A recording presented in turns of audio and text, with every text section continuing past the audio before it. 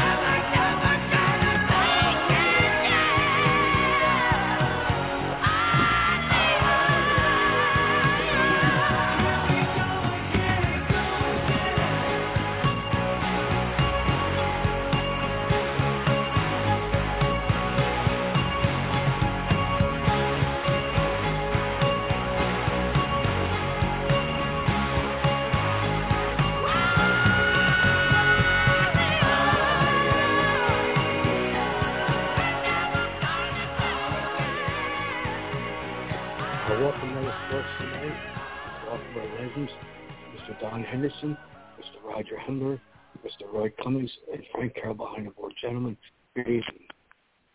Tommy, good to be with you again. Absolutely. Good evening, Tommy. How you doing, guys? Great. Good. Roy, good. How are you? Very good, thanks.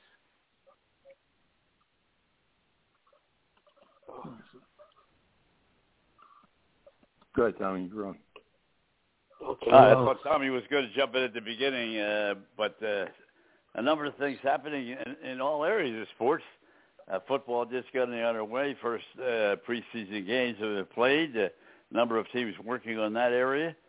Baseball, and Roy, I feel sorry for you. I know you can't be watching those Chicago Cubs any longer. Your life and blood was in that Chicago Cubs for so many years. But boy, oh boy, you talk about dismantling a team. They dismantled it. They don't even have a AAA team. Haven't missed a game, guys, and they're hot. They've won 2 in a row. Bats came alive today, and I'll tell you what. You know what? They've got a couple of guys that are making. They're doing. they're taking advantage of their opportunity. Rafael Ortega, a guy who has spent a lot of time in the minor leagues. Frank Schwindel, another kid who's spent some time in the minor leagues. They're getting an opportunity, and they're trying to make the most of it. They had a guy hit his first homer as a Cub, a kid from Ottawa, Illinois, today, Michael Hermosillo. It's not like watching a team like maybe the Seattle Mariners, where you know that you've got a bunch of guys there who are young. They're not ready to compete just yet, really. They're kind of on the outskirts of that. I mean, they're certainly in the wild card race in Seattle. But you look at that Seattle team, and you can see, almost every night you see 6, 8 guys who are, part of the core going forward. We don't know if that's the case with the Cubs. It's a mess there, and it just gets uglier and uglier. What's amazing is that Kyle Hendricks leads all Major League pitchers in wins with 14. He's the Cubs have won, I think, 18 of his starts this year. So there's a couple of good signs there, but overall, we don't need to spend much time talking about them. They have basically they're kind of like the Afghan army. They kind of turned tail and ran. I mean, they just basically said, forget it, we're done. We're not fighting this fight. Well, Roy, I think there are a couple of things you could really touch on. One, Bryant going out to the Giants, and he's gotten off to a terrific start. He's all talked about now that he's not going to wait for Boras to say yes or no. He's going to make his own deal if he wants to. He's the boss, he said. The Yankees have certainly, with Rizzo, even though he got the virus, that's really killed him the last 10 days or so. Hopefully he's going to be back tomorrow and the next day. But they've made a couple of teams that Giants, of course, were in great shape all the way, but Bryant's made them that much better, playing so many different positions. 3 home runs he's hit already over there. And Rizzo did likewise at first base for the Yankees. So the Cubs really made 2 big moves, and both of them helped the team that they sent them to.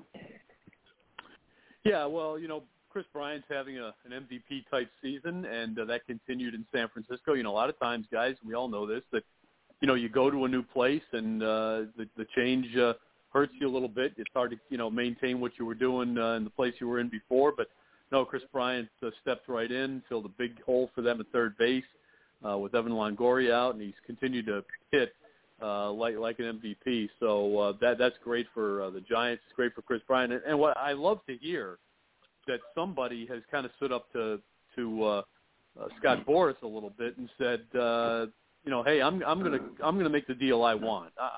It sounds, we don't know where it's going to go just yet, but it sounds like Chris Bryant is not chasing the money as much as he's chasing the opportunity to win consistently. He's not going to just go somewhere to make sure that he sets the bar for the next, the elite third baseman in the league going forward in terms of, free agent deals. It sounds like he'll take $2 or $3 million a year less, perhaps, to go to a place where he believes, first of all, where he's comfortable, where his family's comfortable, and where he can win. And that very well may be the West Coast. He's a Las Vegas kid. It could end up being San Francisco. He may stay there. I really don't think he, Baez, and Chris and Anthony Rizzo are headed back to Chicago. It doesn't seem that way. Maybe one of them gets back, but boy, I got to think that the Yankees and I think Anthony Rizzo just may he may, as much as he is such a part of Cubs lore now.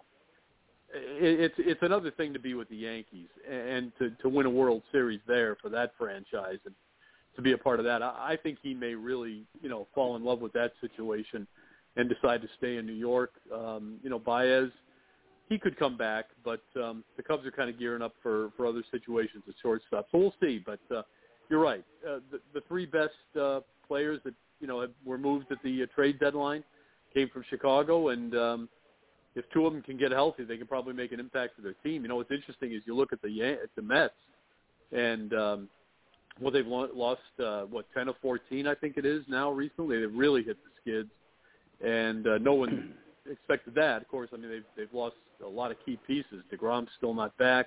And probably not going to be back. And the Mets did win this afternoon at Candlestick. They win in the 9th inning, trailing 1-0. But they did win the game to break the losing streak. And one other point that I like to bring up, and then we'll go to Roger and Tommy and get some of their observations on baseball or whatever they like to talk about. Not only did the Cubs make, in my view, two teams real pennant contenders and maybe World Series contenders, but they absorbed all the money. Baez, the Mets said they would not go over the $180 million ceiling. So the Cubs took back most of the money for Baez to keep the Mets under that. And in Rizzo's case, they took it all back. I mean, I don't understand. If I'm a general manager, I got to scratch my head a little bit and say, what's going on? Well, the general manager in this case decided that the farm system was so kind of depleted that they needed to start getting something back for these guys. I don't think they got grade A prospects.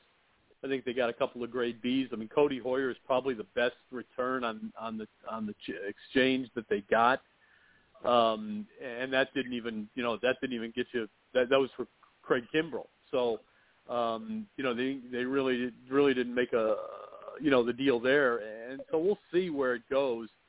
But they felt like they really needed to get something for these guys. They weren't going to. They thought the worst situation was that these guys all walk. I think they felt like, money-wise, it's probably not an issue. They don't necessarily care about the money in Chicago. They've got, they're fine there, and they're going to be they're going to be like $120 million under the cap, or not. There is no cap, but they're going to be like $120 million under that luxury threshold. Tax.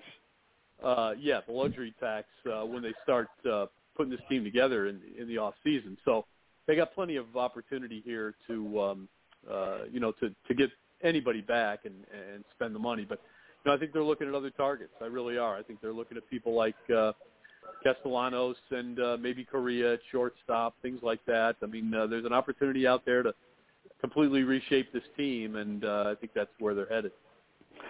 Well, let me get Roger in here because we sort of dominated the first part of the show, but his Atlanta Braves are doing pretty well. They got 64 wins right now and a little breathing room in the National League East. Roger, maybe you want to go to football. Maybe you want to go to something else. Go to it. And Atlanta, we want to hear what Atlanta has to say. Well, I'll say a couple of things. Roy, when you brought up Kyle Hendricks and the number of 14 wins? Shades of 1972. And Steve Carlton with the number of wins he had in all of the Phillies wins, the percentage. Okay, that's what it brought back to me. But I'll tell you what, with the Braves, they're looking good. I think we've all been waiting for this. They've got a couple of game lead over the Phillies now. And one of the guys that has really impressed me that all of you are familiar with, and I'll tell you what, this guy gives you a consistent game almost every game, Charlie Morton. And you get innings from him. He's up to bat right now. It's a nothing game in Miami. But I'll tell you, I've seen him in the past with a number of teams, but to me, he's just a workhorse. I'd like to have, your input with, Roy, Don, Tommy. Well, Roger, I agree with you. Charlie Morton, look, there's a reason that the people here in Tampa Bay, and I know you know the situation, but there's a reason that people here in Tampa Bay were just, absolutely perplexed and furious over the fact that this team let Charlie Morton go. I mean, they knew that they were going to lose Blake Snell. That Snell had decided he'd had enough after he got pulled in that World Series game. He was moving on. But you had a chance to keep Charlie Morton. You had a chance to keep the ace of your staff, and they moved him. And it's incredibly remarkable that the Rays have, stayed in contention, stayed in first place. Could arguably be the best team in the American League without these pitchers. But you're seeing why the people here in Tampa Bay were just absolutely furious when Charlie Morton got let go. Talk about a game. I mean, this is a guy who just gets better and better as he, gets older. He's one of those kind of pitchers who gets smart. He's like, you know what? He's kind of like Adam Wainwright, although Wainwright is certainly further down the road. But, you're talking about very similar type pitchers who just use their smarts You don't have to have the best stuff, but, I mean, let's face it, Morton's got one of the best curveballs in all of baseball, and, full package of pitches to go with it. So, but yeah, you're right. He is a key piece there, and when you got a guy like that you can roll out every 5 days, boy, oh boy, you're going to be a contender, and as we all thought it would be, the Braves are again. Roger, I want to throw a comment in real quickly, and, I've been saying Braves all year. I know they got off to a disastrous start. Everything sort of fell apart. They lost maybe one of the best players in the National League for the rest of the season. But I still thought they were by far the better team between the Phillies and the Mets and some of the other teams within the National League East. So my answer to you would be I expected the Braves to come on, and, boy, are they really coming on now. They've just been dynamite. Don, they're doing it at the right time of the season. And you mentioned the fact that they lost Ronald Acuna Jr. Right, but what's amazing to me is that in a division that was kind of up for grabs, the Miami Marlins went out and gave away Adam Duvall to them to fill that void. Right. And there's a guy, I mean, who just, boy, talk about a clutch home run hitter. It's like every time Adam Duvall hits a homer, it's a big homer. It's not like he's hitting them in, when they're leading 6-1. He's hitting them when they're down 4-3, and he comes up big. I'm really surprised that move was made by the Marlins. Now, I know they want to see these young players. They got a slew of really good-looking young prospects in the outfield. And, again, free agency and all that stuff looming, you have to make these deals. But, boy, to move them to Atlanta, which, again, now that's starting to really it could hurt Miami and keep them out. So, just an interesting take there. I wanted to get that in. Sorry to talk over you, Roger. Well, no, I tell you what, Don and Roy and Tommy and Frank, the other thing is the management made some other good moves in acquisitions right before and at the trade deadline. And you're right, Roy, that was a big one. But there were some other acquisitions that have really paid dividends for this team. And that just shows you, when they have the depth in the minor leagues like they did to be able to make that deal and still have plenty left in their system, that just tells you it's a well-run organization. Whereas if you look at the Phillies for the 5 years, Andy McPhail and Mike Klenchak were there, nothing. The minor leagues is almost bare. And that's sad. I mean, that's totally incompetence, in my opinion, of the baseball operation for 5 years. And I think it's unfortunate for Joe Girardi now because, he had them in a little bit of a winning streak. They won 8 in a row, but they were playing less than competition, which gave them the opportunity to win the 8. And as soon as they got back into the real Major League players, they fell right where they are right now, and they may go on the West Coast and not get a win. I mean, they're going to have a lot of trouble. And they lost last night, Don, to Arizona, which is I watched the whole game. And I watched not only that, but the post-game show as well. And that's all they talked about at the post-game. How can you lose to a team with the worst winning record in in baseball? Baseball, yeah. Guys, I think we knew all along that the Phillies were just, I mean, just a team that just didn't have they're just not stable enough to compete in that well, they're competing in the division. I shouldn't say that, but to win that division, they're just the starting pitching just isn't good enough. I mean, look, you're getting a career year out of Harper, out of Bryce Harper, and you've still got a couple of holes here and there in that team. You're getting, look at McCutchen, 21 plus homers here. And so you're getting these guys, you're getting, big seasons out of guys, and it's still not quite enough. And it's because, for me anyway, in my opinion, it's just the starting pitching just isn't quite the quality that it needs to be. You just need a couple more arms there for this in order to beat a team, consistently, be ahead of the Mets, to be ahead of the Braves.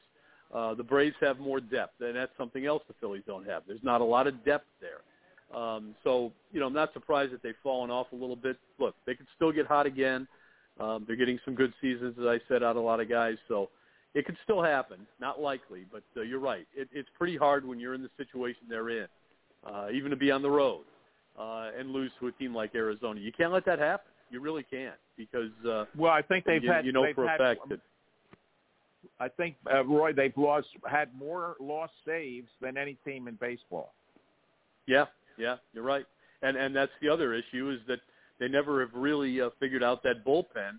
It's been 3-4 years, and and that's really kind of incredible because it seems like almost every other team in the league can throw just about anybody into that situation, and it works for them. The Rays don't have a closer, but they close out games.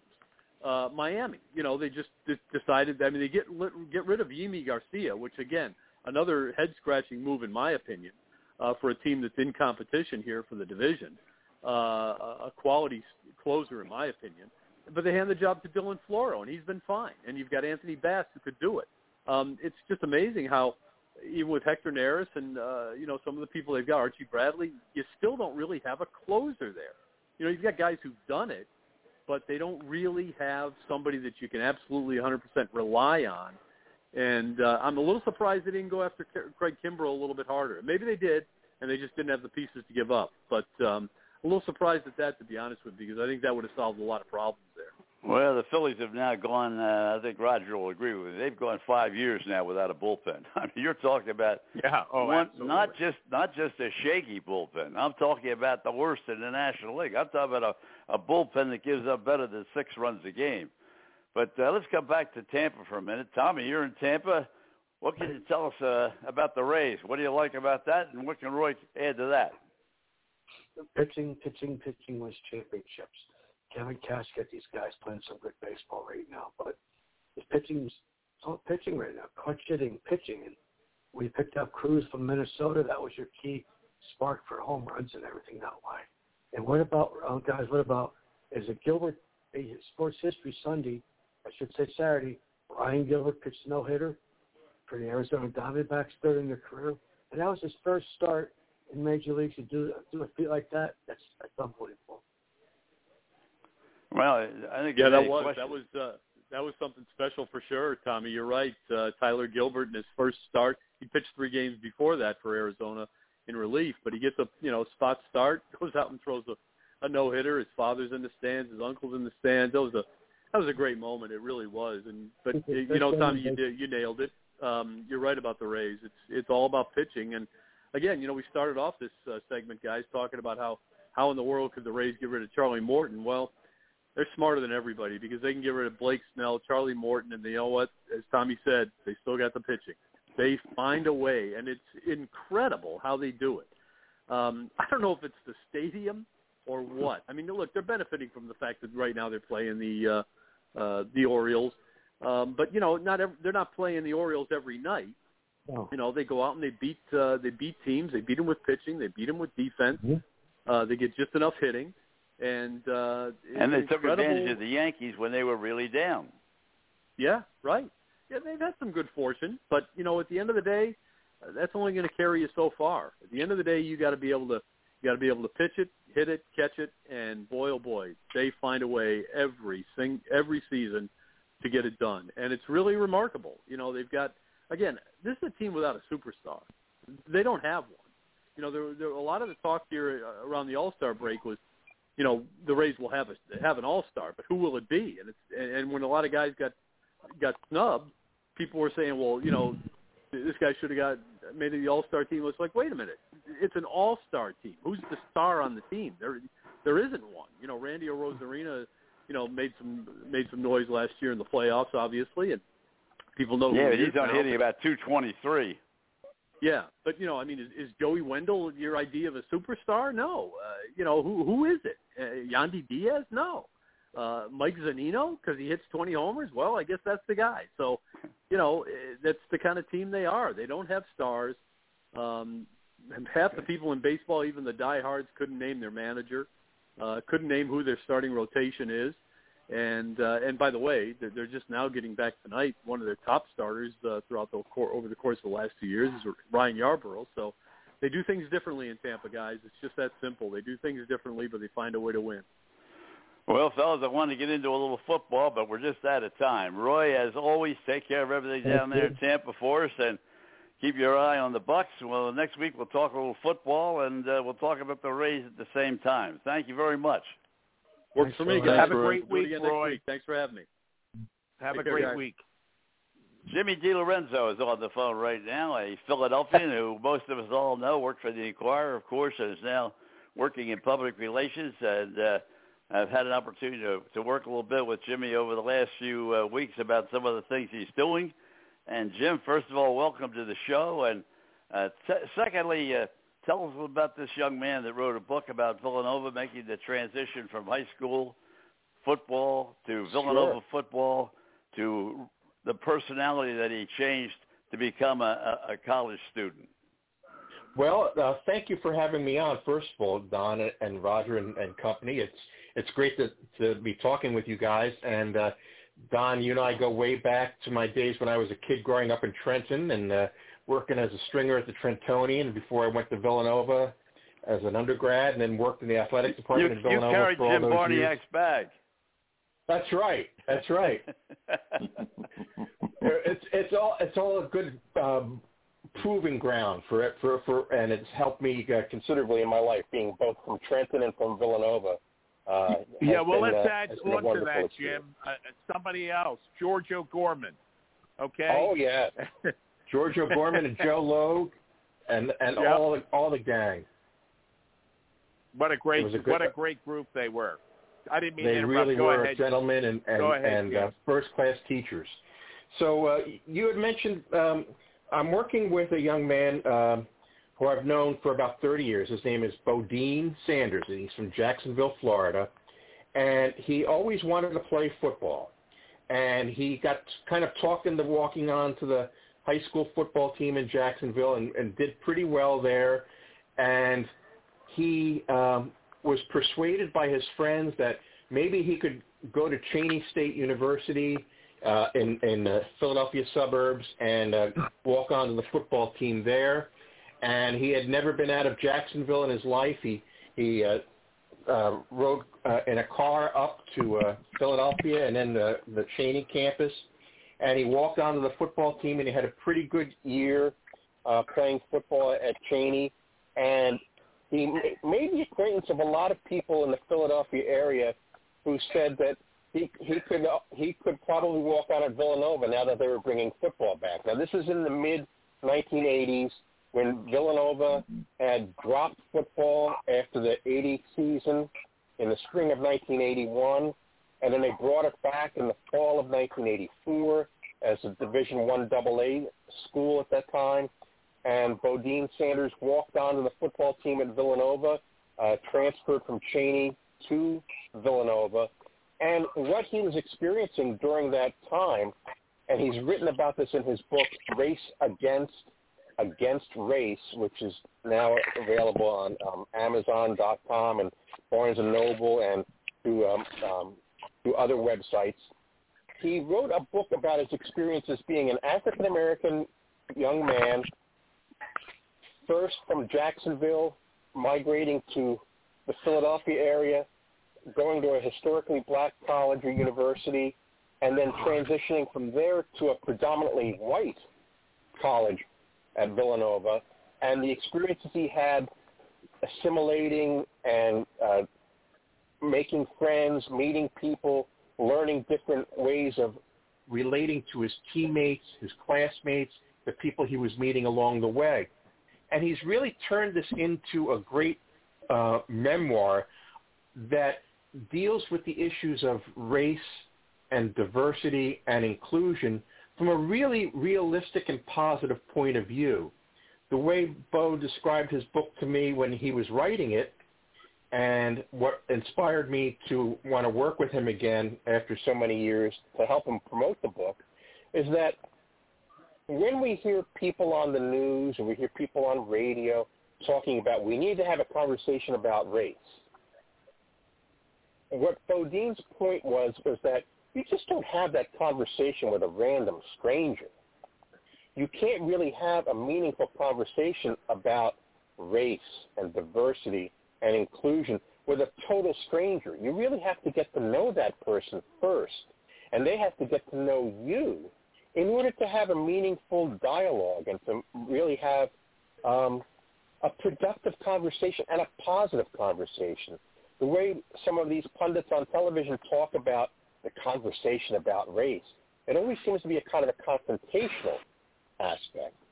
And what Bodine is talking about in his book, and which I heartily recommend to anyone to take a look at, is this positive nature of, I'm meeting all these different people. I went to this predominantly African-American school, transferred to a predominantly white school. These are the people I met. These are the experiences I had. And this is how I learned how to relate to people beyond sports, beyond college sports, and in life in general, and how he has managed to build a career for himself in sports and marketing, and then becoming an author for the first time, and going out there and speaking to young people, current students, people who are just kind of getting their start in the world, and his experiences being a positive force for meeting people and conversing with people and building relationships. Jim DelRosa is our guest right now for this segment of the program. And, Roger, let me jump in. We talk about Trenton, and, Jim, I don't know if you're familiar with Roger or not. He's worked all over the metropolitan Trenton area for Princeton and so forth and so on. And Roger, jump right in.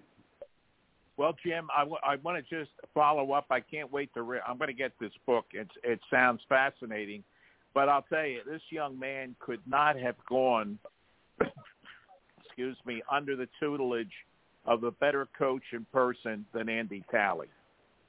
This is true. Andy came back and took over Villanova from the outset when they brought football back coming out of St. Lawrence. And he and I graduated from Haverford together. And I've talked to him and interviewed him many times. And, I remember. He's just a terrific guy. But, one of the things that I have found, because I get your press releases and everything about all the different, the regatta and everything else you're involved in. But what was it that took you out of sports writing into a very successful PR business that you have? Well, thank you for asking that, Roger. And I will have to say that sports writing was my first love. I got involved in sports when I was in high school in the Trenton, New Jersey area at Notre Dame High School. I had a very good group of teachers and coaches and mentors at Notre Dame, including a Villanova grad by the name of Chappie Moore, who played on the Villanova football team in the early. Yep. I'm sorry? I know, a very good friend of mine. As a matter of fact, I worked for him. He's a good man. He was a major role model for me, and he's the guy who steered me towards Villanova. And he always told me things about this other guy that had been at Villanova by the name of Jim Murray. And he always told me stories about Jim Murray did this and Jim Murray did that. And he says, you could be the next Jim Murray. And I'm 17 years old and I have no idea. Jimmy, let me just interrupt for a second, because a lot of people across the country aren't going to know who Jim Murray was, because it's been a long time since he was on the front page of papers or the back page. So Jim's the former general manager for the Philadelphia Eagles and a number of other things, and really began the Ronald McDonald houses as he was a part of the Eagles at that time. Just to throw that in as a sidebar. Go ahead, Jimmy. Good point, Don. Yeah. So Chappie Moore, a Villanova guy at my high school, steers me towards Villanova, tells me stories about Jimmy Murray working in the Villanova Sports Information Office, working at the school paper, being a football manager, being a baseball manager.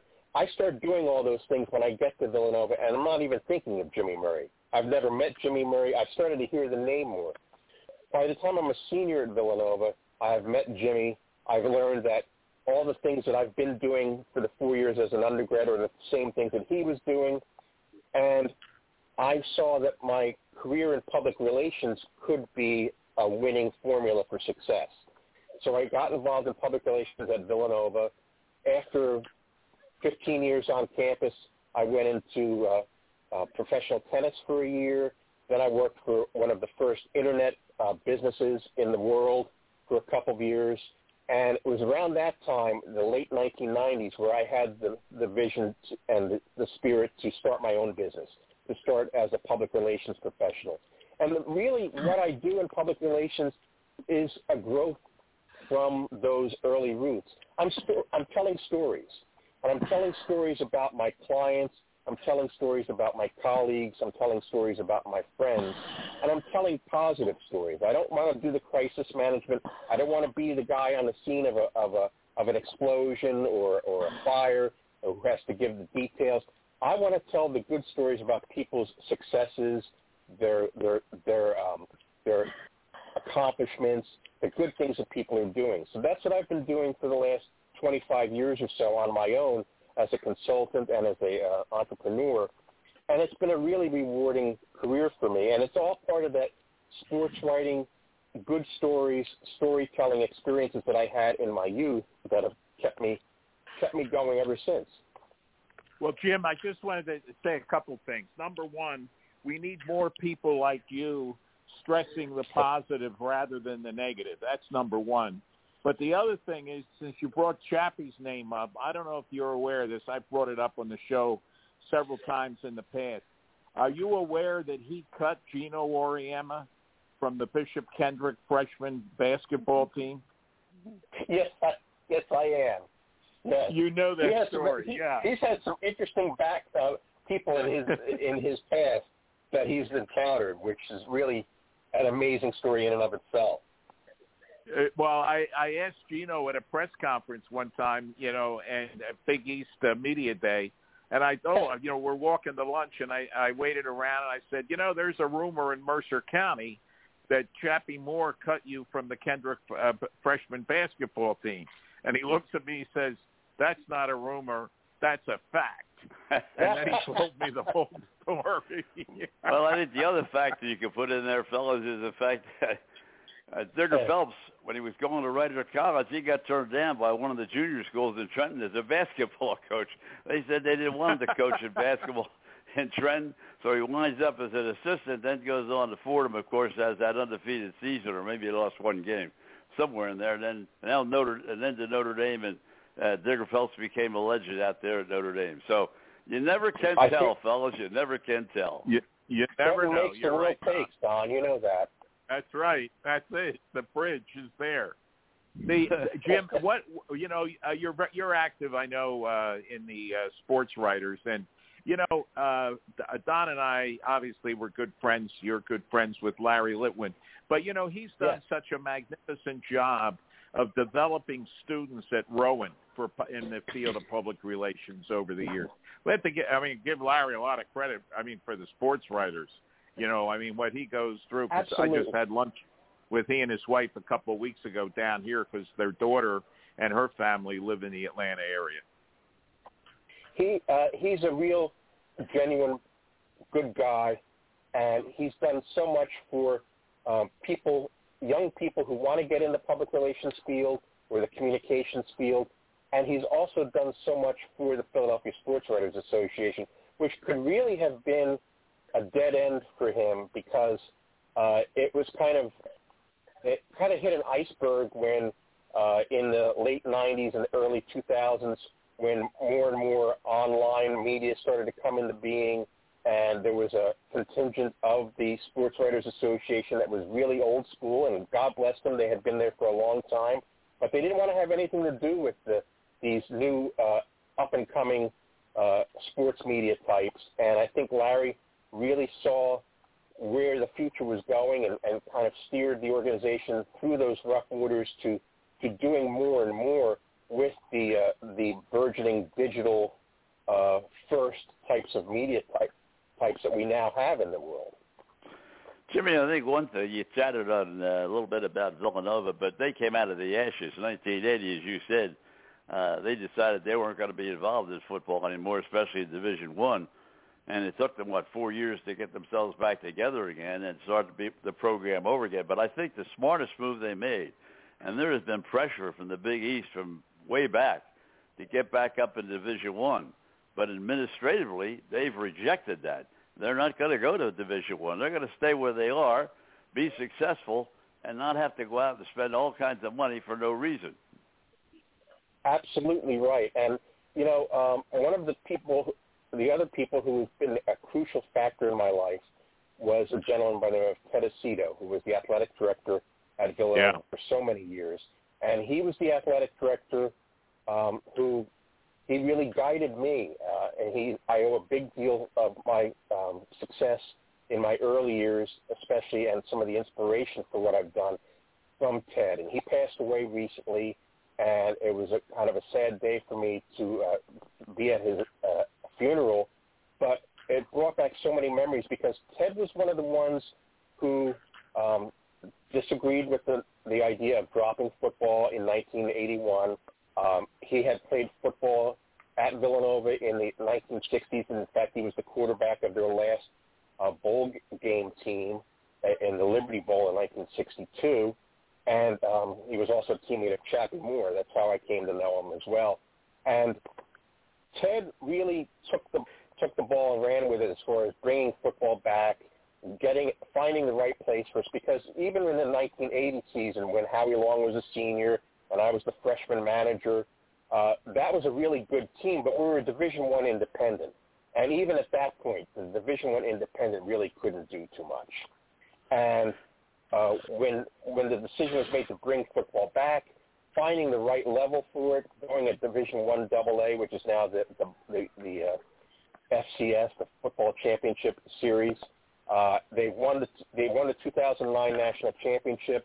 When all the other schools that were in the Big East and had football and decided to go Division I, like Connecticut's football team is dying on the vine. It's cost them millions and millions of dollars that they will never get back, and now they're thinking about dropping back down to Division I AA or the FCS, after they've spent millions and millions of dollars in Division I. And we were in the Yankee Conference at the time. It's now I'm not even sure what it is, what we call it now these days, but they really found the right place for Villanova football, and it's been a success, and Andy Talley drove that success. Ted Aceto found the right people to help Andy Talley drive that success, and now Mark Ferrante is doing a great job in continuing that success. Jimmy, let's go back to the head of the show for just a moment before we run out of time, because you're working with this young man and out of Florida who made the long haul and finally wound up at Villanova. And let's give us the name of the book, give us the location where the people can pick it up, and tell us a little bit more about the young man, because there was a transition for those listening. Jacksonville, Florida, you're talking about a player that went to an all-black school and then went to Villanova, and so he had to make all different relationships in what was predominantly a white school. So give us the name of the book and where everybody could get it. Absolutely. The name of the book is Race Against Race, and it's by a young man by the name of Bo-Dean, D-E-A-N, Sanders. And Bo-Dean Sanders has a website, bo-deansanders.com, and you can buy the book there. Again, it's Race Against Race, and the book is also available at Amazon and Barnes & Noble, as well as Books A Million, Pals, City of Books, and other online bookstores. And again, he hails from Jacksonville, Florida. He went to an all-black high school, Jean Ribaud High School, was a Fellowship of Christian Athlete of the Year, went to Cheney, transferred from Cheney to Villanova, and has gone on to some great successes in his career. But the book tells his story as a walk-on football player, finding his way through a predominantly white student population and succeeding and growing and building up relationships with people. Well, Jimmy, it was great talking to you, and we're out of time for this segment because we got another football guy coming up next, IraKaulfman, who works for ESPN and, of course, has worked in the Tampa area for so many years, one of the real football minds as we talk about it, and he's standing by. But, Jimmy, thank you very, very much, and I hope we'll get you back on. Hope we'll get you back on with another topic soon. Absolutely. Jim, Roger, thank you, and stay well. You got it. Hey, Ira. Thanks, Jim. Ira, IraKaulfman, you are up next, and I am right here. I am right here, gentlemen. I am right here. I know you are. Ira, the Hall of Fame, I brought it up now. You know, you talked about David Baker, the job that he's done. The Hall of Fame in Canton, Ohio is now a real destination, isn't it? Well, there's no question about it. I've been there 4 or 5 times, and this time a couple of weeks ago I took my wife. She had never been there. And, you know, if I'm going to make the speech for somebody, and fortunate enough that they get in, the Sapps, the Brookses, the Tony Dungy's, Ed Sable from NFL Films, and now John Lynch, and they're in the induction ceremony, I'm going to show up. So we were there. We went to a swank John Lynch party the night before. He had a musical guest by the name of Lionel Richie. He pulled that one out of his hat. So that was pretty good. Yeah. And I saw a lot of people from the O2 Bucks, of course. The Mike Allstott, Joe Juravicius was there. Rondé Barber, was Brad Johnson, Shelton Quarles. Rich McKay showed up with his guys from the personnel department from the old days, and had a good time. And then, of course, Sunday was the induction. We went to the hall. And, of course, you want to go to the hall. You want to go to the room with all the busts in it. That's the highlight. And so we went up there, and I see, like, the line stretched forever. And, of course, this is like 3 hours before the ceremony, so the place was absolutely packed. I mean, that's their big weekend. And so I asked one of the volunteers, hey, how long is the wait from this point into the room? And he said an hour and 15 minutes. And, wow. You know, so I had a little chain around my neck, you know, that said enshrinement. So he said, who are you? I said, well, I'm the selector for Tampa Bay. What's your name? I gave him the name. He made a phone call. He opened up the ropes, gentlemen, and we walked right in ahead of 500 people. And they're still cursing me. They're still cursing me. And when we got in, you know, what we saw was that there was the Derek Brooks bust. And right across on the other side was Warren Sapp staring right at Brooks, and Brooks staring right at Sapp. You know, John Madden used to say that at night after the janitors go home, the busts talk to each other. You know, so I asked Brooks the other day, what are you saying to Sapp over there in the middle of the night? And he said, I'm saying, why are you staring at me? So go look somewhere else. Stop looking at me. Ira, John Lynch, who's next up on your agenda? Who are you going to present next? Well, you know, it never ends, gentlemen. I mean, it never ends. I mean, I was so relieved, you can imagine, with the John Lynch selection after 8 years, because, you know, I had a little early fortune with Sapp and Brooks. Brooks was easy. Anybody could have got Brooks in, and Dungy took 3 times. But Lynch was a finalist 8 straight years. I mean, that's 8 straight speeches. Of course, it's a different speech each year. And no sooner was the Lynch announcement made than I had Buck fans on my back about Rondé Barber. Right. Simeon Rice, some of them want Allstott in. That's not going to happen, unfortunately, because they look at him as a fullback, even though he wasn't really a traditional fullback. But my sights are set on Rondé Barber because last year he was a finalist. He was one of the final 15, and so I made my first speech about Rondé Barber. You know, the more you look at Rondé Barber, and this is for guys that didn't watch him play, the guys in Houston and Jacksonville and Pittsburgh and Seattle, they didn't watch Rondé Barber like we did. But unlike Lynch, he's got numbers. He's got numbers all over the place, and he's a very unique player. So that's my pitch for Rondé Barber. It's a different kind of slant than you had with Lynch. Lynch didn't have big numbers, but he had huge impact on that great defense. Barber stands alone. You don't have to talk too much about the Tampa 2.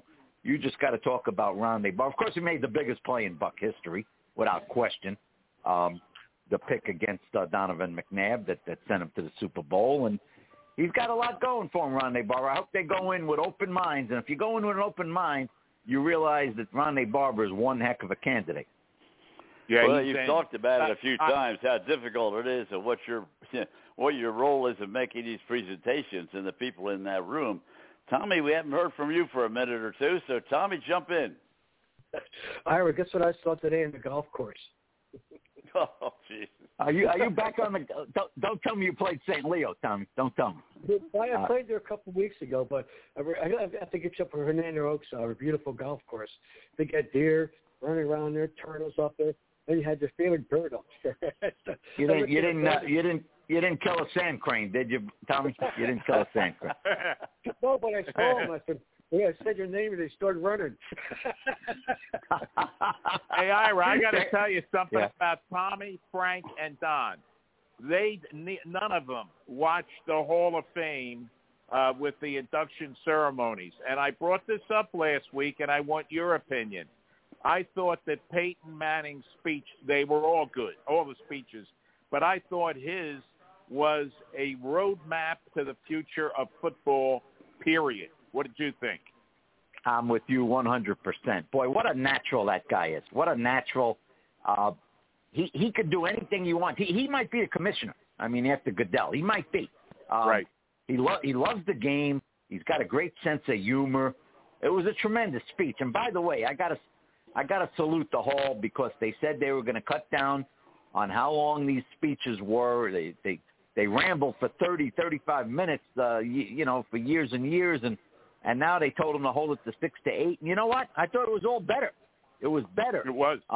You're right. And to me, the highlight of the whole weekend for me personally was sitting there, my wife next to me. We're in the Buck section, and then John Lynch mentions my name, with his thank yous. I mean, and I said to my wife, I said, "Did you just hear what Lynch said?" I looked at her. She looked like she saw a ghost. She couldn't believe what just happened. And so I've heard from, my brother was watching and this person was watching, and it's on national television, and it was nice to get a shout out because, you know what? Not a lot of guys mention the selectors in their speech. Not a lot of guys. And of course, this year you only had 6 or 8 minutes. So what a class move by Lynch. What a class act he is. But you can't beat Peyton Manning. You just can't beat him. You see him in the commercials. He's great. He's a natural. He's just he's one of a kind. One of a kind. Well, Mad Dog talks about you enough, so you're getting your publicity. ESPN, you and Mad Dog are on top of the world. I'll be doing Mad Dog with Sirius Radio in a couple of weeks. And you know what? A lot of people call him during the season, during the year, and say, "Hey, how come Ira's only on during football season, September to January? Put him on all year long. He can talk hockey. He can talk baseball and basketball. And, of course, I think I'm 5 years older than the doggy. And, guys, it's interesting because everybody wants to appeal to the 25-year-old. Everybody wants that audience, the 25s, the 30s. But you know what? If you start mentioning people like Oscar Robertson and you mention, Bobby Hull, and you mention Roberto Clemente, these people don't know what you're talking about. They don't know what you're talking about.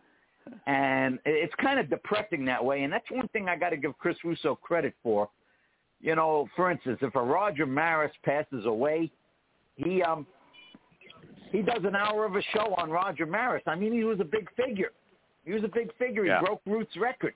And so he'll have somebody talking about Maris, and not a lot of radio people have that kind of perspective, that kind of context. And I like that. I like that about it. Comparison last week when Tony Esposito passed away at too young an age, just over 70, and maybe one, if not the greatest goaltender in the National Hockey League, certainly close to it. But I made the comparison between Tony Esposito and Roberto Clemente. As you said, many people don't even know who Roberto Clemente is. But Branch Rickey, the smartest general manager in my mind of all time, decided not to protect Roberto Clemente when he was the property of the Dodgers, the Brooklyn Dodgers in those days, and he was picked up by Pittsburgh, and the rest is history. Well, the exact same thing happened to Tony. He was selected by Montreal, the greatest franchise in hockey, played 15 games there, and they didn't protect him. And he wound up going to Chicago and becoming the all-time great goaltender in the history of the National Hockey League. You're absolutely right. Now, Branch Rickey didn't make a lot of mistakes. The Canadians didn't make a lot of mistakes. They had a GM named Sam Pollock, and he ruled over the NHL. They had all these great draft picks, and he wheeled and dealed, and they ended up with the number one pick in the draft, and after they win the Stanley Cup. I mean, that can't happen. That's not good for the sport.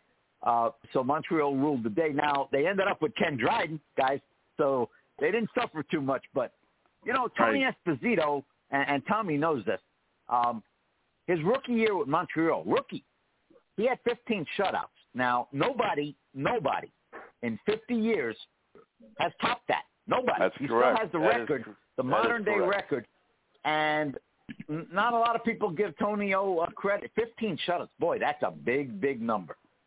That sure is. The other thing was that in the first game he played, the only 2 goals he gave up were to his brother Phil. And I covered the Lightning a lot in the early to mid '90s, the late '90s, and Phil and Tony were around, and Tommy was around, and it was great to be around Phil and Tony because they had a great bond together. I never really seen those two guys argue.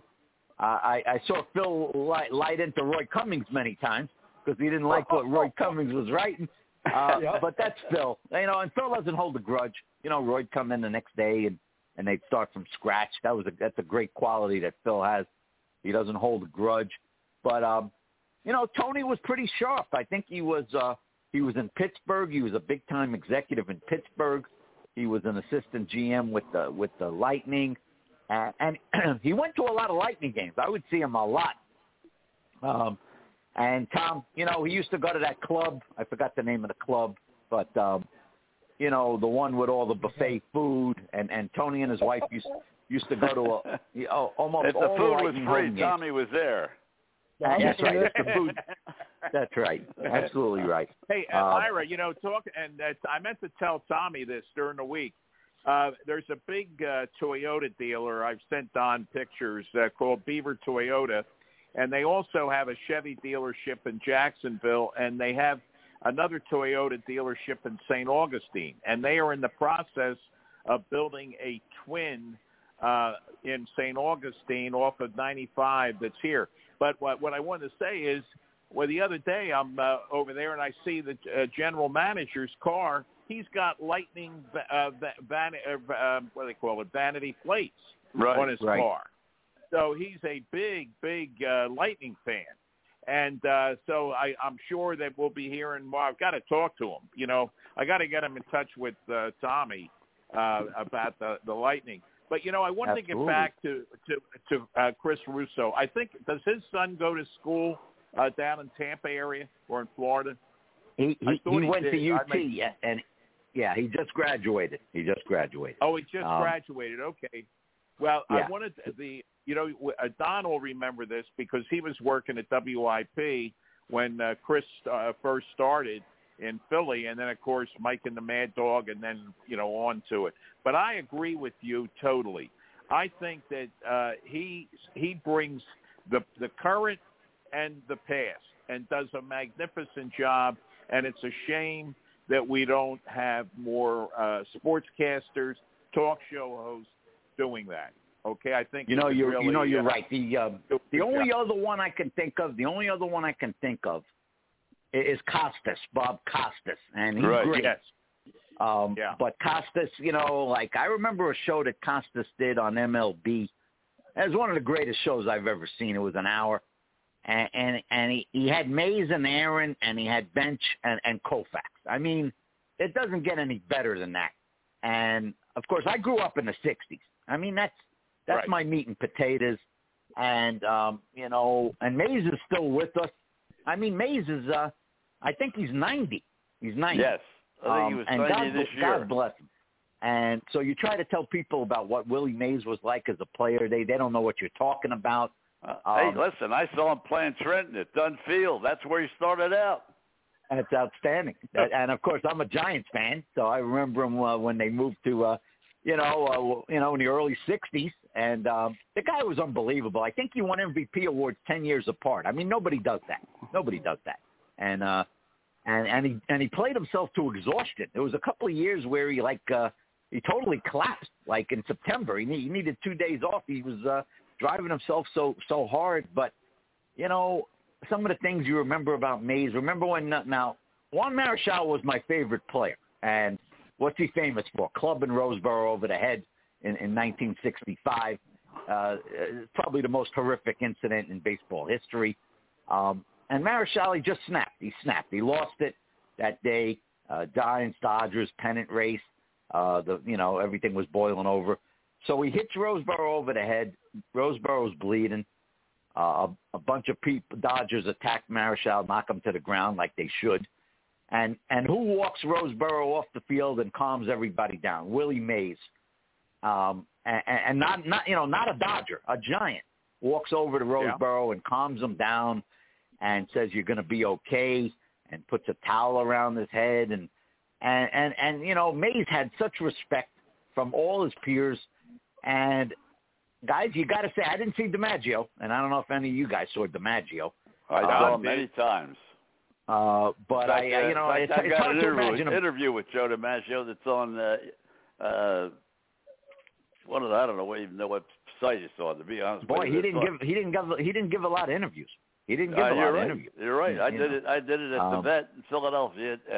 There was a rain delay, and he was there. We were having dinner in the press room, and I knew him from outside of baseball. I knew him from another area, but right. And I said, would you be kind? It's going to be a rain delay. Would you come on with me? So he came on for 20 minutes, and we had a great time, and so yeah. You didn't mention Marilyn Monroe, did you? You didn't do that. No. The funny thing was, strictly baseball. Before we let you go, we run out of time. You were with the Lightning from the barn to where we are now with back-to-back Stanley Cups. That's a story in itself. Where what Phil did and how he was able to keep that team in Tampa with no money. And yet, here we are now with back-to-back Stanley Cup championships, which is unbelievable. It's a fantastic story. If anybody could write it, it would be me. And I'm going to tell you something. I'm going to tell you something that Gary Bettman told me. I'm thinking 1997, 1998. They had the Asian owners, Okubo. Nobody ever seen this guy. Including Phil, including the commissioner. The commissioner had never met the owner, never met him. And so people didn't even think the guy existed. And they had no money. They owed everybody.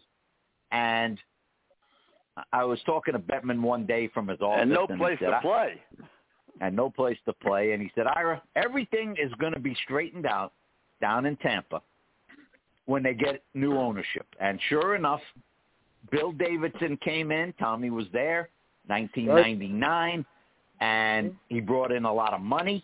He was a hands-off owner. He didn't live here. He lived in Michigan, but he brought his people down there, Ron Campbell, Bill Wickett for PR, and he poured money into it. And then they went through some more rocky times after Davidson passed away, and then they got Vinnick. And say what you want, but Vinnick is a model owner, and to think that the Lightning are now a model franchise for the National Hockey League, if you would have told me that 20 years ago, I would have laughed at you. Absolutely laughed at you. All right, I would tell the guys real quick how they got started the first night. Remember that first night, how it got started? Well, you mean when Phil was talking to the Japanese, or the very first game? The first game. The first game, the big bad Chicago Blackhawks come into town. They're playing at Expo Hall. Behind the locker rooms, there was a pond. The guys are going fishing an hour before the game. Roman Hamrlik's got a fishing line in. He's trying to get a snook. And next thing you know, he's checking a Blackhawk an hour later. And Chris Kontos, who, didn't go on to have a very distinguished career, but he scored 4 goals in the very first Lightning game. I think they won 6-4.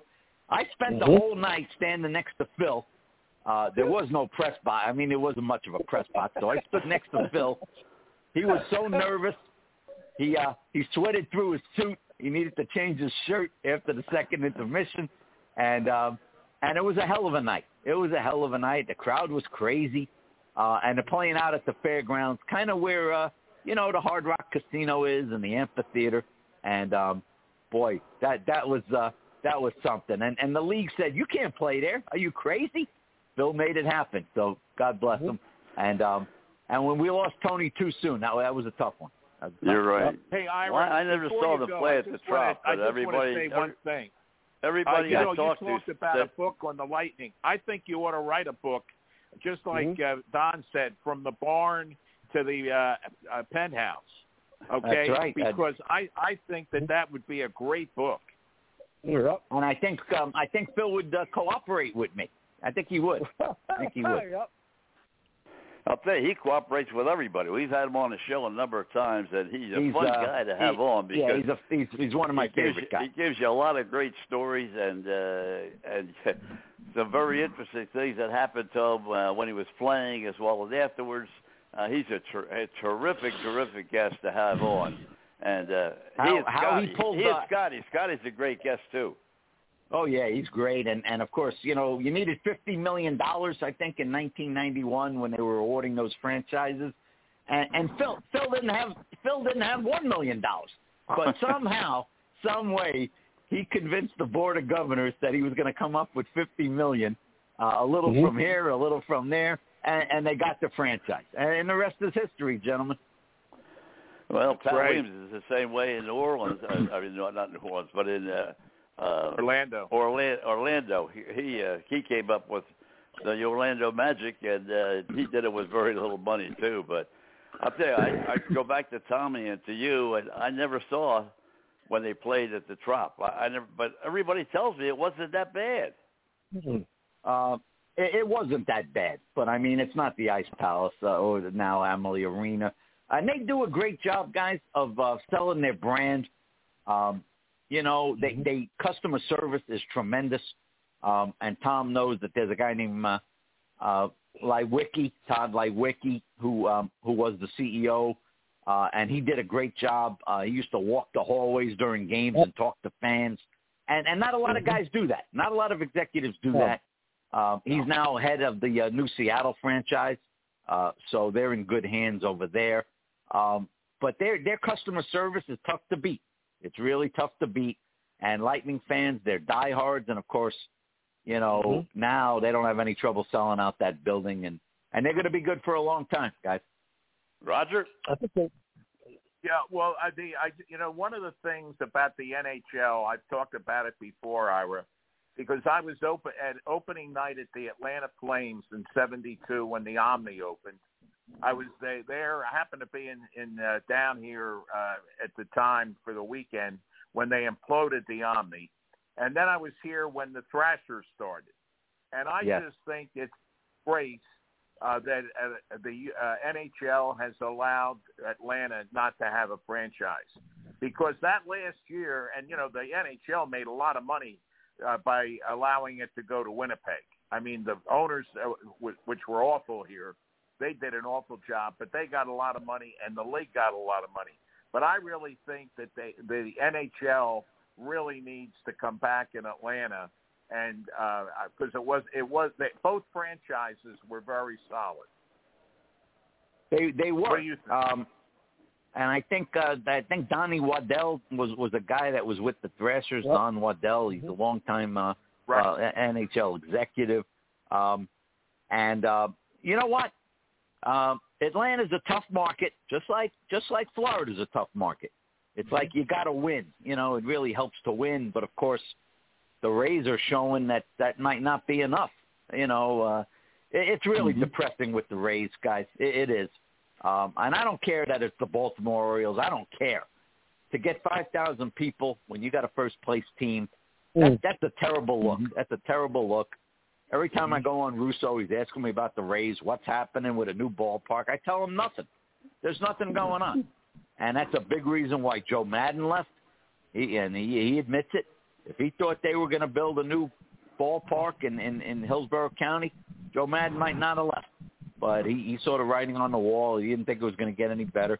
It's amazing how competitive they are. I mean, it's incredible with the money they spend compared to the Yankees, Boston.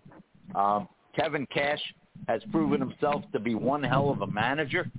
Amen. And they're very sharp in the front office. These analytic guys, they know what they're doing. They know what they're doing. No question. Ira, I want to thank you very, very much for this segment. We kept you a little bit longer than we said, but it's always a pleasure to have you join us. I hope you will in the future. I wanted to get back to the National Football League again because you covered the Bucs from day one, so I wanted to get back to that. But the next time you're on with us, we'll start off with the Bucs, and then we'll go around the circuit. Now, here's the only thing I'll tell you about the Bucs, gentlemen, after being out of training camp. They're loaded. They're loaded. And if they don't get a lot of injuries, significant injuries, especially Brady, they're going to be tough to beat. They're going to be tough to beat. That's what happens when you get a former Temple coach to come down and take care of the program. That's right. There you go. That's right. All right, boys. Ira, thanks, Ira. You're the best. Thanks, Ira. Thanks, man. You are, Ira. Thank you. Take care of the Mad Dog for us. Right. All right. Mike Zipsuk is ready next, and boy, we got so many things talking about between. Ira's just talking about Baltimore. Well, that's where Mike is day in and day out in that Baltimore, Washington area, covering everything down there. And what do you want to start off with, Mike? What do you want to start off with tonight? Oh, I'll let you guys choose. Well, I'll tell you, Mike, I got a press release just a little while ago that the United are going to have now face-to-face interviews by the press after soccer games. So I think that's a very positive move, and hopefully that'll just transition over to other sports where they can get away from Zoom, after games. Yeah, and I think that's we're hopefully I know with the Delta variant and the mask mandates and stuff like that, we're still a long way, but it's nice to see little signs like that things are starting to head in a general direction that goes back to like pre-COVID days. I was watching the start of the European soccer season this season, and over in England, all the stadiums were full. They were singing. It was like you wouldn't have known what was going on. So it was just great to see and get just some sort of sense of normality amongst, in the way things are done with sports anymore. Mike, soccer is your bailiwick, but the one thing we don't normally talk about is women's soccer. But right now, the last couple of days, oh my gosh, the women's soccer team has gotten a lot of negative publicity about what happened, not only with the kneeling down, not only with the arguments about whether they should be making as much money as the male players, but it seems like there's a lot of disorder within the girls themselves. Well, I know that the last couple of days have seen a couple of, Megan Rapinoe step back, say she's going to take some time off. Carly Lloyd formally announced her retirement. Certainly Carly retiring is not a big surprise. I mean, she's 40 years old, and the way the women's team operates is in basically a 3-year cycle. So they've got now actually like 2 years in between, 2 years now in between the Olympics and the World Cup. She probably wasn't going to figure into the World Cup team, so it's a chance for them to start. I think the arguments over the pay for play, it's always been a very, very complex one, how the pay structure for the women works versus the men. The women, when they did their collective bargaining agreement, took most of their money in guarantees and salary, whereas the men got theirs in bonuses. The compensation hasn't been equitable when you consider the success that the U.S. women's team has had and how much money they have brought into U.S. soccer, as opposed to the men's team that, let's be honest, they missed the World Cup. Come on, they lost the cup to Trinidad and Tobago. So they've had their arguments there. As as for the on-field stuff, that's going to sort itself out eventually. But certainly, we're just coming to the end of a cycle with them, so you'll see some roster changes over the next couple of months. I would not actually be surprised if you don't see a coaching change. I mean, the performance in the World Cup, in the Olympics, wasn't that great. And I know that they have the fallback of, COVID and all of that sort of stuff. But to be honest, the product on the field wasn't that good. They weren't that organized. And I think that some of that starts at the top. And you're right, Don, when you say it's kind of been chaos. I don't know about the coach, and certainly the leadership of U.S. Soccer has kind of been silent. Carlos Cordeiro had resigned before COVID started because of some comments he made, and the woman that stepped in has just kind of been in the background, and you almost feel as though it's been a rudderless ship for the better part of 2 years. So maybe now we can get that started to get sorted out so that we can have a working federation again. Tommy, you're up. Okay. Well, have the Washington football team decided about a name right now? I knew you guys were going to ask, and I'm happy to tell you, Tommy, that they have still not decided on a name. But what they have apparently done is narrowed it down to 3 names and logos, which they still will not let us know until about February of next year. I was going to say they already announced the fact they were not going to announce a name until 22. Yeah, so they're not going to do it until after the Super Bowl. We know that, but they have this long-running web series called Making the Brand, where they go through, and they released one on Monday where Jason Wright, the president of the organization, was talking to Ron Rivera. It's all very scripted, and I've got to tell you, Ron Rivera is an absolutely awful actor. I mean, he could not come across more robotic if he was C-3PO and trying, right? Mm-hmm. But it's like him reading it and they're talking it, and then they intentionally bleeped out what the names were and blurred his lips so you couldn't read it and all of that sort of stuff. So they're trying to hold this on until February. I want to know how they're going to make it because, let's be honest, all it takes is one underpaid stock boy at Dick's Sporting Goods who decides that the $7.25 an hour he's getting is not worth it to take a picture and put it up on social media, and everybody's going to know because the minute they drop the name, all the merchandise has to be out. So I'm wondering how they're going to keep this a secret for as long as they want to, but that's what their intention is. Roger? Mike, I've got to say one thing about Ron Rivera. I've seen him many times. I've seen him in person. Do not agree with. Well, I'm not saying you're wrong now, but what he goes through with his chemo and his cancer treatment, he was not like that when he was at Carolina. And going back even earlier, he was an assistant with the Eagles at one time. I think with Buddy Ryan because he played on Buddy's team with the Bears. When Buddy was defensive coordinator. But I just think he's a class act in every way, and I think that Roger, don't get me wrong. I'm not saying that he's not a class act. I think the world of him. I think that he is a great football coach and a great player. And when he gets up in the media and when he gets up and he gives interviews, and you can tell just the passion of what he does, I'm 100% on board with you. I'm saying when they have him doing a scripted reading off of a script, and he's sitting there trying to do one of these social media webisodes, it's kind of funny because everything that he is on the football field, he's not. You could tell in watching it, like he wasn't really enthused about doing this. Like, I'd rather be off, like, coaching my football team and stuff. And so you got to watch it. But I'm not saying anything disparaging about him other than I'm like, he's a football coach. He's not an actor.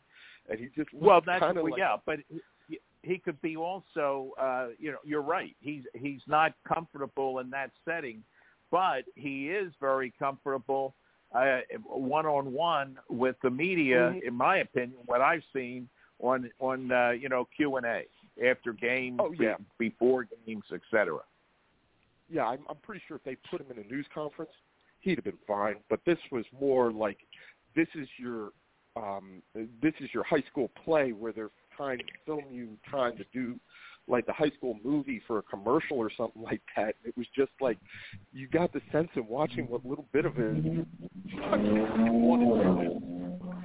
Like he was trying, but it was a little bit, and it's so like overdone, and just you can tell it's like all for YouTube and social media and all of that sort of stuff, and the whole entire idea that they have to film this ongoing web series about finding the name and they're never going to is almost farcical in and of itself.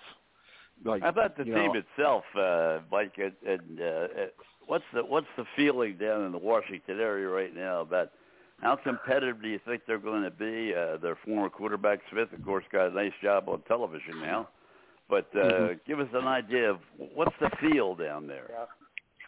I mean, the feel is generally positive. You know, this is a 7-9 team that won the division last year with 4 starting quarterbacks over the course of the season. So the general feeling is that if they can get some consistent quarterback play, that they can be there or thereabouts. I don't think anybody says, "Oh, this is a Super Bowl contender," but you know, they have to feel confident in their ability to compete in that division. And if you watched I watched a little bit of the preseason game on Friday against the New England Patriots, and that defense is really going to be stout.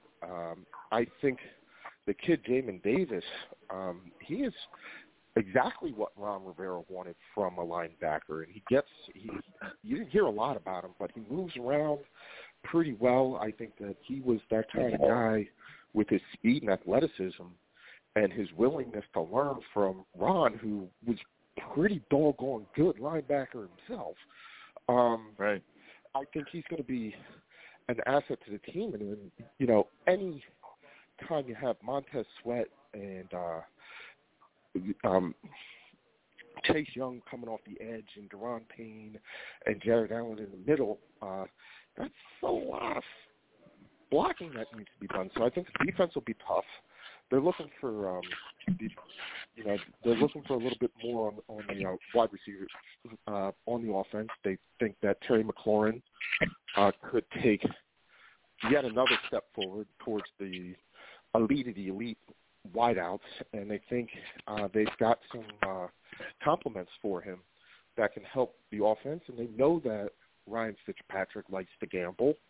They know he likes to move the ball downfield, and to be honest, that's not something that they've really had recently, a quarterback who's willing to make aggressive throws. Alex Smith wasn't that. Kirk Cousins certainly wasn't that. And, you know, Dwayne Haskins struggled at times at moving the ball downfield. So I think the general feeling around here when it comes to the Washington football team is one of, like, quiet optimism. Roger? Well, yeah, you know, I think the NFC East is still weak. I think it's going to be much better than last year. And, of course, even more of a COVID at that time impact than this year. But has with the Washington football team, has the vaccine percentage increased? Do you know, Mike? Yeah, they went from 40%, 46. I think they were around 40 to 46% when preseason camp started, and the latest numbers that I got were 87% now, as of the last ones that they released. So, yeah, Mr. Myra said today in the paper that the Giants are over 90. They're over 90%. Although something I did not know, I always thought that they did have the flexibility of saying, look, you got to get the shots. But the Players Association has nixed that. They can't make them get the shots if they don't want to get them. Well, no, but they have different protocol, Don. That's the whole key. They do. They have different protocol, but to me, I would have thought somewhere along the line there would have been an agreement between the owners and the players that, hey, in the best interest of everybody, we've got to get the shots. Well, it is. I will tell you this: the Atlanta Falcons were the first team in the NFL, I've been told, that is at 100%. Yeah. I was going to say that too, Roger, that it came out a couple of days ago that Atlanta made it to 100%. And you're starting to see these vaccine percentages creep up. I said a couple of weeks ago, maybe a month ago, that on the show, it could, at the tail end of the roster, I think, come down to whether or not you make the team. I don't think for a second that Washington would cut Ryan Fitzpatrick. And I'm not saying that he's not. I honestly don't know what his vaccine status is. But if it was somebody like Ryan Fitzpatrick, who you have penciled in at your starting quarterback, I don't think that they would cut them. But I could see it coming and figuring in later parts of the roster, because the best ability in the NFL is availability. And if you have to worry about this guy being available, and then if they get sick, taking others with them. That's it. That's the key. Yeah, and then it even if, and by that I don't mean like getting other people sick, but with the contact tracing and the protocols and the quarantines and stuff like that, you can have one guy who could potentially take out an entire unit. Just look what happened to the Yankees. They played down in Miami. Not only did the manager of the Marlins go down the drain, but 3 of the Yankees went down the drain with them for 10 days or 14 days or 13 days, whatever it's turned out to be. Rizzo's just getting back in the lineup tonight. But, you're putting everybody else in jeopardy, and you only have X number of games in the National Football League. It's going to be tough to make up games if you go down with 4 or 5 guys that are key players. Yeah, and especially for a team like the Redskins and the Giants, who start the season on Sunday and then have that first Thursday night game. Right. So they're playing 2 games in 4 days. If for whatever reason they get a case that last week in that interim period where they have the 2 weeks off before the regular season starts, it's not 1 game that they could be missing. It could be 2 or even more. And that's kind of it's a big deal.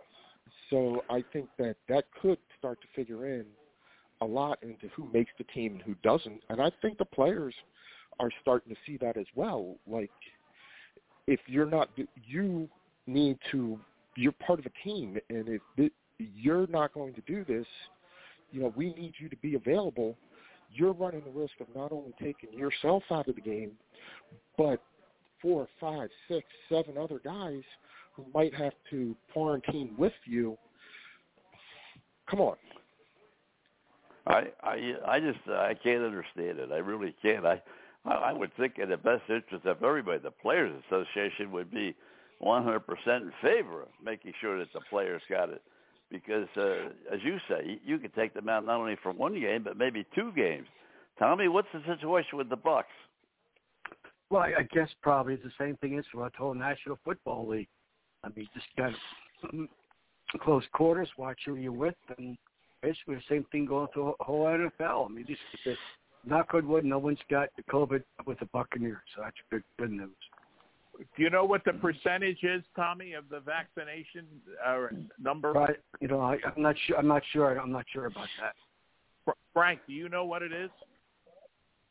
I'm sorry? Do you know what the vaccination percentage is for the Bucs? Oh, no. No, I don't.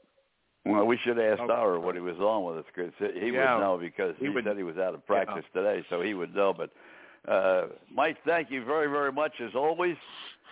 Doug's on the line, ready to come up for our next segment, but thank you very much. Always a little interesting input from you, whether it's soccer, football, hockey, whatever it may be. Look forward to next week. Yeah, thank you very much. We didn't even get to talk about the Washington Nationals, but I can summarize them in 2 words. They stink. They're on the road to recovery, though. But listen, Mike, have a great week. Okay, take care. All right, I'll talk to you all, gentlemen, next weekend. Have a good next week. Take care, Mike. Well, let's stay down there in the Washington, Baltimore area, because Doug Hamilton, our resident PGA professional who runs the country club down there, and the golf, all the golf action in the Washington area, and a lot of things going on this weekend. It's at the beginning of the FedEx right here in New Jersey, not too far from me, as a matter of fact. I could almost see it from here if I were at the Liberty Bell. But first of all, Doug, nice to have you back with us. And anything new on the golf front before we turn around and talk a little bit about Baltimore and the Ravens? Nothing exciting. As I think I mentioned last week, you talked about the playoffs, and next week the playoffs come to the Baltimore area for week 2. So, looking forward to seeing how the guys play at Caves Valley and how they navigate their way around that golf course. I'm guessing a 4-day total for the winner of next weekend's event. I'm guessing it's going to be more than 20 under par. Ooh, that's wow. That's a route. Well, it's a good golf course. Don't get me wrong, and it's a wonderful experience. It's a national club, and they spare no expense with the grooming of the place and the facilities and those sorts of things. But it's a Fazio design, and overall, there's, depending on where they play some of the tee boxes, I mean, there's going to be some short holes, and some drivable par 4s and those sorts of things. So it'll be fun to watch, but at the same time, I think you're going to see, it might even be mid-20s, under par. So, I mean, it'll be fun to watch. Well, Mickelson got himself into a little free publicity yesterday, little financial gain at the expense of a couple of other guys. So that was funny. He got a lot of publicity out of it. I'll tell you, he knows how to get the publicity. He's quite a character. I think that people that don't enjoy his personality and pay attention to some of his sound bites or things that he's written or said or whatever. I mean, Phil Mickelson would absolutely be the kind of guy that you want to have a beer with, after you got done playing, and just listen to the stories and talk about, whatever. I think he has an incredible personality. I think he'd be really fun to, go fishing with or something goofy like that, Roger? I think he'd be a very good golf commissioner, to be honest with you. That's the kind of guy that you want. Doug, we were talking about it earlier with Jim DelRosa, because you went to George Washington, and I know they're in the CAA, and they were. I think it's still called the CAA. And, of course, Villanova football's in it. But, one of the things, and Don, I wanted to get this in because and we'll get back to golf, but I wanted to bring up when Jim was on, when he talked about the money that was spent on football at UConn, and now they're probably going to go to what we always called, 1AA. But I would say this, with the way the Southeastern Conference is going to be structured in a couple of years, with the added teams from the Southwest Conference, I want to tell you, it's going to change the landscape of college football, period. I don't know what you guys think, but that's my opinion. Well, it's certainly going to hurt the Big 12 because they're going to lose 2, but it's going to be good for the SEC because now Texas and Texas A&M will be playing one another again, which Oklahoma too, aren't they? Oklahoma's well, they always played Oklahoma because that was the National Fair Day in Texas, Fair Day, and it always was in the Cotton Bowl they play that particular game. And, yes, but they never stopped that one. They played, even though they weren't in the conference any longer, they still played those two games. The teams always played together. Well, it's like Georgia Tech. right. Tech's in the SEC, Georgia's in the Southeast. But I'm just saying, overall, if a team like Connecticut was having trouble and losing millions, just think what a lot of other schools are going to be doing because the Southeastern Conference is going to be almost like a minor NFL, really. Well, you got. I think, Don, you were referring. If you're talking Texas, Oklahoma, that's the Red River rivalry. That's right. And I think what we're moving towards, and this is certainly just my opinion, but someone is going to be able to figure this out. And I know this has a lot to do, Roger, with the landscape, as you mentioned, but there's so much money involved in all these TV contracts and all these bowl games and all these different things. But we started out with a playoff system of 2 teams, then we went to 4 teams. So now someone's going to figure out how to do this so that you have 8 teams. Absolutely. And my opinion is you're going to see all these schools that are going to merge themselves into 8 conferences somehow, some way, and then each conference is going to have its champion and winner, and then you're going to have an 18 playoff. So that's just my opinion. Something of that nature has to happen, and you're going to have to get these independents, which there's only a few left. I think you got, Notre Dame, BYU, and somebody. I don't know, but you're going to have to get all these teams somehow in a conference. You're going to have 8 conferences or 6 conferences or 10 conferences or whatever it is. You're going to go from that.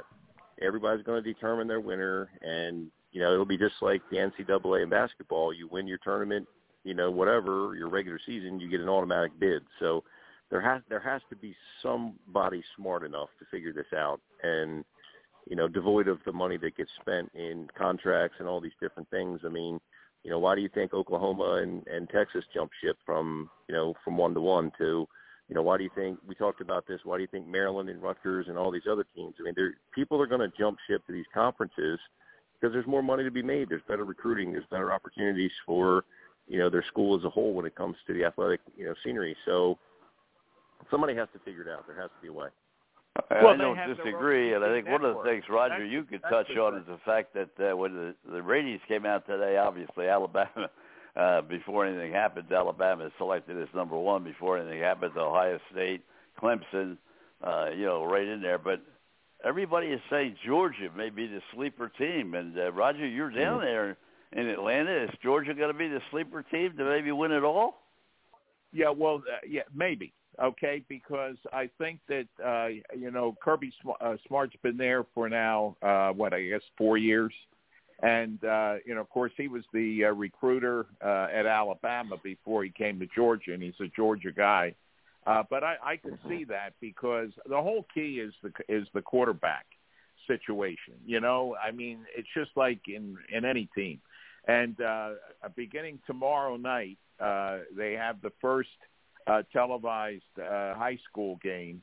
And I want to tell you, high school football here, I mean, that's what's great. I mean, when you love high school football like I do, it's great. I'm planning on going to a game on Friday night, and I can't wait. But you not only have it on GPB, public television, you also have it on ATL, which is the sister station of the CBS affiliate. So, I mean, when you have it on major TV stations, you get to see why the Southeastern Conference and the big teams get so many great players from Georgia. Right.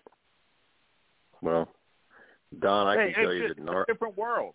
So, Doug, it's a different world on, here. I mean, compared to up there. Let me tell you this. I mean, every Saturday in this household, the University of Georgia will be on TV. That's the way it works here. I didn't go there, but someone in this house did. So, I mean, and she rules, right? She rules. She forgets my name every Saturday when Georgia's on for about 3 hours. So. Well, before we get on out of time, I want to touch too on the Ravens because I know you got your finger on the pulse of the Ravens as well. And what can you tell us that maybe a little news tonight about the Ravens? They got a tough first game too, boy. I'll tell you, they're not going to start off with an easy first game. If you know Coach Harbaugh, he doesn't really care. I mean, you have to play the whole schedule. He makes his preparations each and every week for each individual team. And if you listen to whether it's, Mr. Happy, as we call it, or Coach Harbaugh or whatever, every person they play every week is the best team in football. So, it doesn't really matter.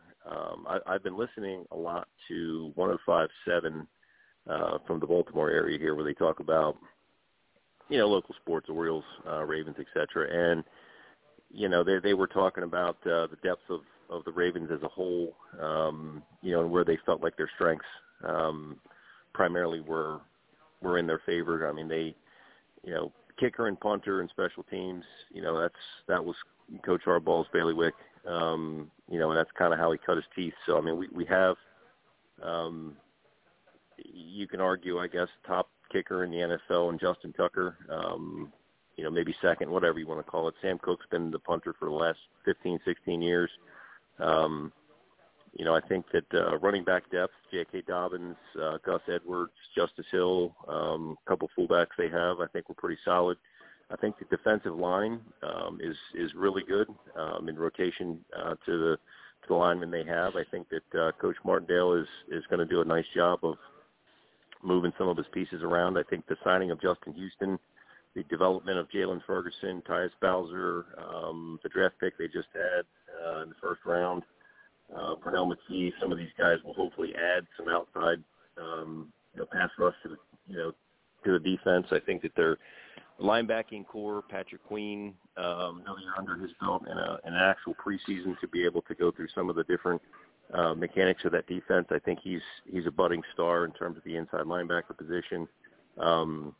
L.J. Fort, kind of underrated, smallish linebacker, but really good in coverage. He's actually a member at the club, so I get a chance to talk to him when he shows up to play golf. Their secondary, I think, is really deep. Martindale loves this guy, Anthony Averett, who came from Alabama, fourth-year pro, and I think he's going to step into a fairly big role with Marlon Humphrey kind of sidelined. Jimmy Smith still on the mend. The back end of their secondary, Chuck Clark, I think, is, a really good safety. So I think their defense stacks up to be a bend but don't break kind of a scenario, aggressive when they need to be. Offensively, we know that they're going to, push the envelope with running the football, that with a retooled offensive line, good running backs. We know that Lamar Jackson is former MVP of the league. I think their tight ends are going to be healthy this year. I think their wide receivers are better with Sammy Watkins, a draft pick or two, and some development from some of the young guys. So, I mean, I think that a lot of people look at the Ravens as a playoff football team, and if they stay healthy, we don't know what we can do from there. So, Tommy, you're up next, and we've finally seen the final chapter of Tim Tebow. I think Tebow is he's 34 years old. I think he's finally found out that his playing sports days are over unless he's going to go to bowling. Tommy, you're up. Thank God for that. Or golf. Tim Tebow this, but yeah, just want to say, Doug, I learned so much you being on the show this week, and oh boy, it's gonna be fun week of watching golf this coming weekend. It'll be a fun sports weekend, and leading up to opening day for the NFL, that's gonna be interesting. Sure. Yeah, no, I'm super excited to begin the NFL season. I think I'm in a different fantasy football league this year with some area PGA professionals that invited me to join them, and I'm pretty excited about that. I love me some fantasy football and just paying attention to statistically who the best players offensively are on, each individual team, and, week in and week out trying to, craft that lineup to get a win. So that's always exciting. With regard to Tim Tebow, I mean, look, you got to take your hat off to the guy for continually trying different avenues to jump from football to baseball, back to football. And, at 34 years old, heck, I just turned 47, so 34 is still a young man to me in terms of, being in his prime, athletically. He was such a good college football player and the kind of guy you probably want in your locker room. I mean, if you weren't on Florida's football team, you probably hated his guts. But, you got to take your hat off to the guy for giving 100% effort for, all the years that he did in terms of never just saying he could have hung his respective cleats up in whatever sport years ago. Absolutely, and the fact that he stayed at the minor league level, he did get as high as AAA. But the fact that he was on the buses. Here's a guy, the Heisman Trophy winner, national champions, NFL quarterback for a short period of time, success everywhere, and here he is riding the buses at A-League. Right. You know, it's amazing. Well, but people that would make fun of him to say he was stupid or he wasn't good enough or whatever. I mean, come on, man. You know, you only get one go around. You know, you gotta. It's like life is a big giant merry-go-round. Slap all the hands you can on the way around. You know, so he, you know, he did the best he could to prolong his athletic career and no question. You know, well, I love that. He's a class act. You know, but look at Michael Jordan. Michael Jordan right. went on the road riding those buses in Double-A in baseball, right? Well, Tebow. Yep.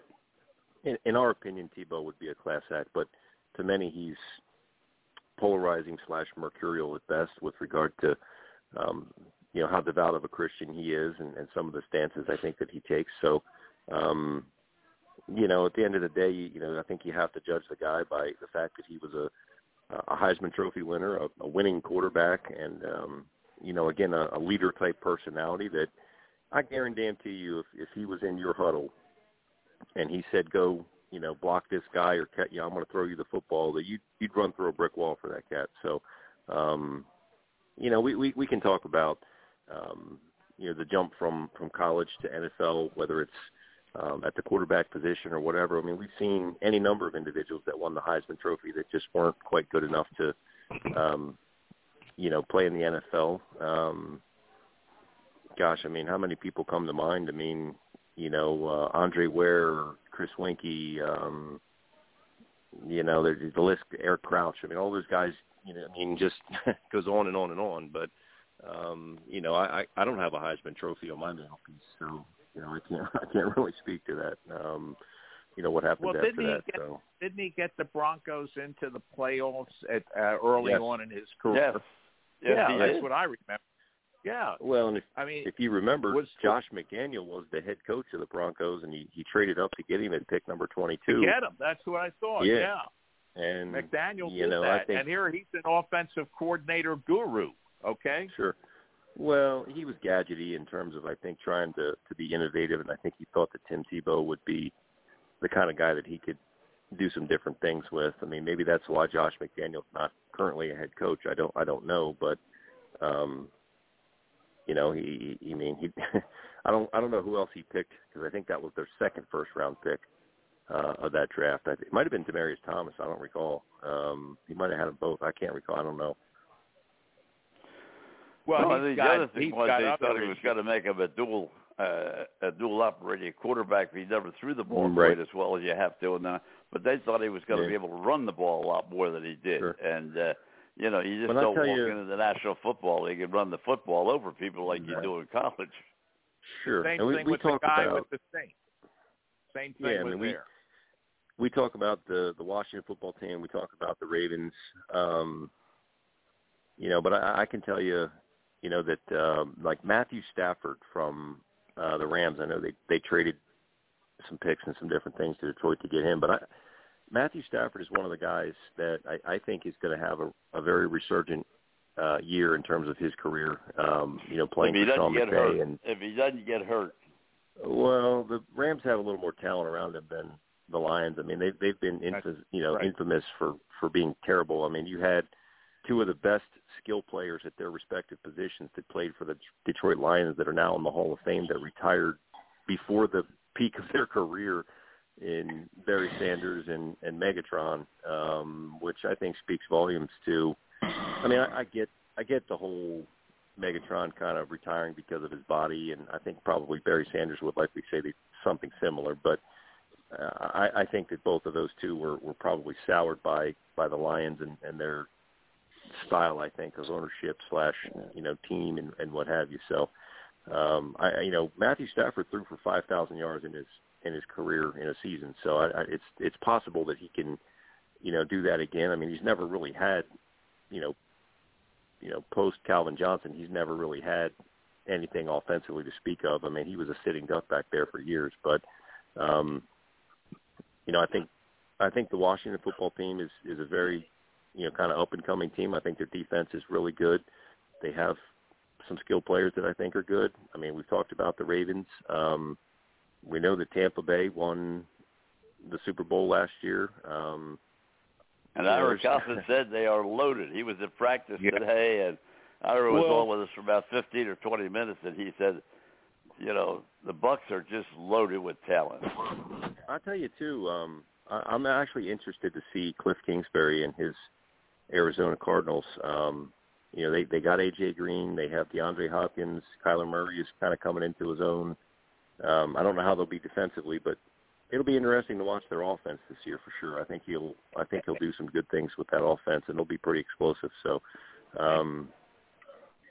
I think you'll see some regression. I think the Cleveland Browns are a great football team. I think they're going to run the football very well. Their defense is good. Okay, guys, time out for time on the field. Frank's is up against the clock. Thanks for coming on, guys. Have a great weekend. Hey, Tommy, let me. I wanted to ask Doug real quick. Did you see Calvin Johnson's Hall of Fame acceptance speech? Okay, I did. Man was in pain for years. I mean, and that is now his goal in life. Well, listen, Tommy, Frank is always great. Don, Doug, have a great week. God bless. Take care, fellas. We'll do it again next week. Guys, yes, sir. Before you guys go, I just want to let everybody know that we had a great friend, Jay Greenberg, who covered the Flyers for many, many years for the Daily News, passed away today. And so we want to send our best wishes out to his family. Great writer. Absolutely great writer. Absolutely. Mm-hmm. We appreciate that. Yep. Mm-hmm. Well, have a great week, guys. Take care. Okay, you too, Raj. Ladies and gentlemen, these programs are brought to you each and every night of the week in grateful appreciation to the men and women of the United States Armed Forces, men and women police and fire services. When you're out there and you see somebody in uniform, please let them know you know they're there. These are very tough times for police officers, firefighters, and men and women in the armed forces.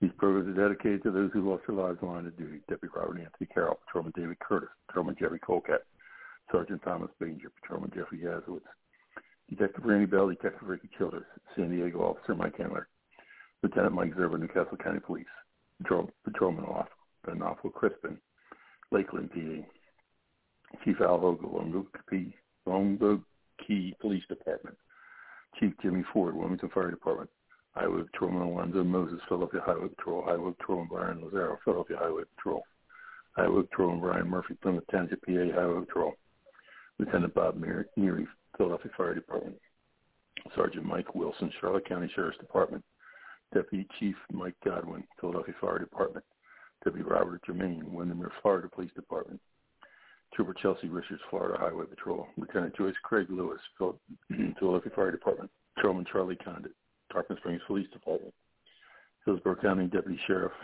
Charlie Cutlop, Sergeant James O'Connor, Philadelphia Fire Department.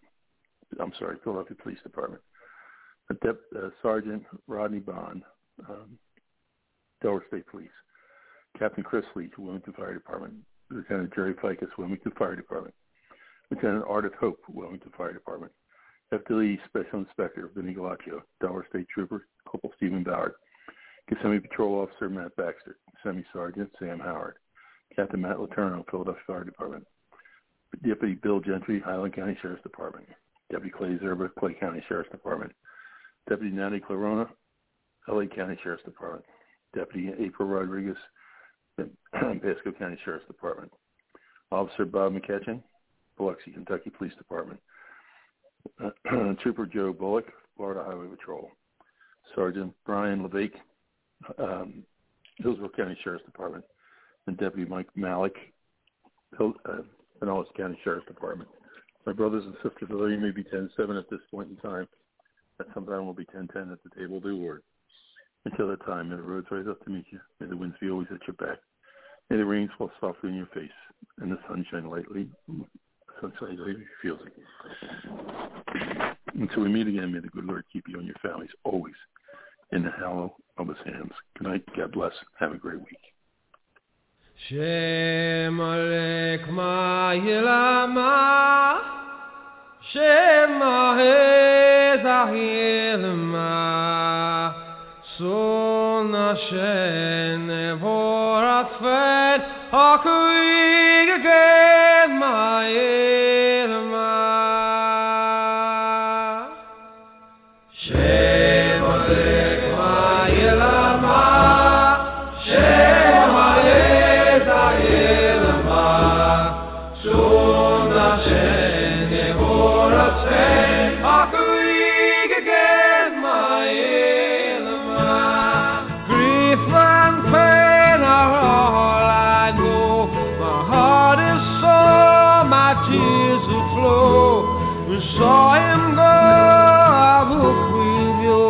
no word we know of him, Mahon. Shema Ilama, Shema Ilama, Som Hashem Borasvet, Akuig again, my Ilama, the proud and gallant Chevalier, a high-born scion of gentle mien, a fiery blade engaged to lead, he'd break the bravest in the field.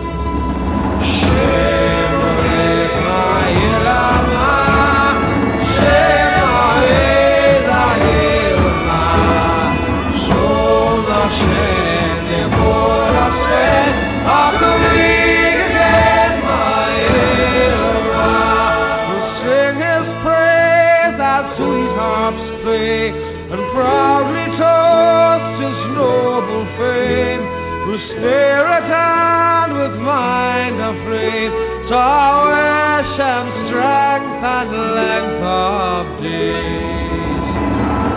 Shema Ilama, Shema Ilama, Som Hashem Borasvet, Akuig again, my Ilama.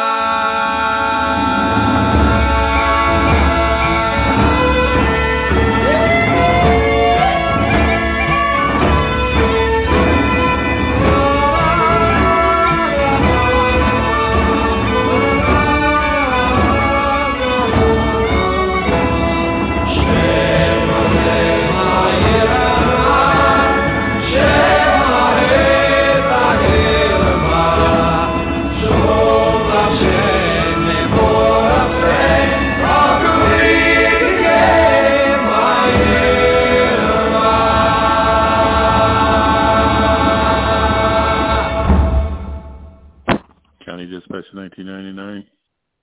County Dispatch 1999. County Dispatch 1999.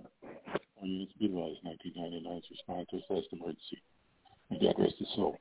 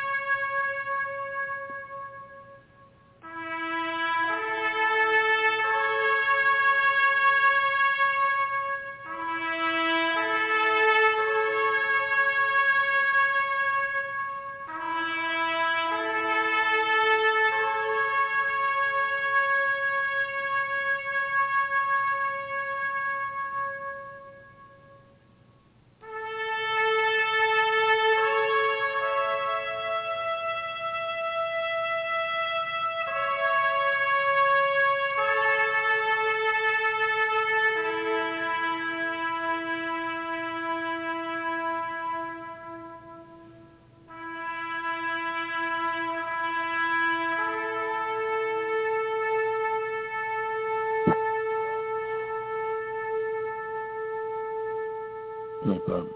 Love you and we miss you. With Lucky Land Slots, you can get lucky just about anywhere. Dearly beloved, we are gathered here today to... Has anyone seen the bride and groom? Sorry, we're here. We were getting lucky in the limo and we lost track of time.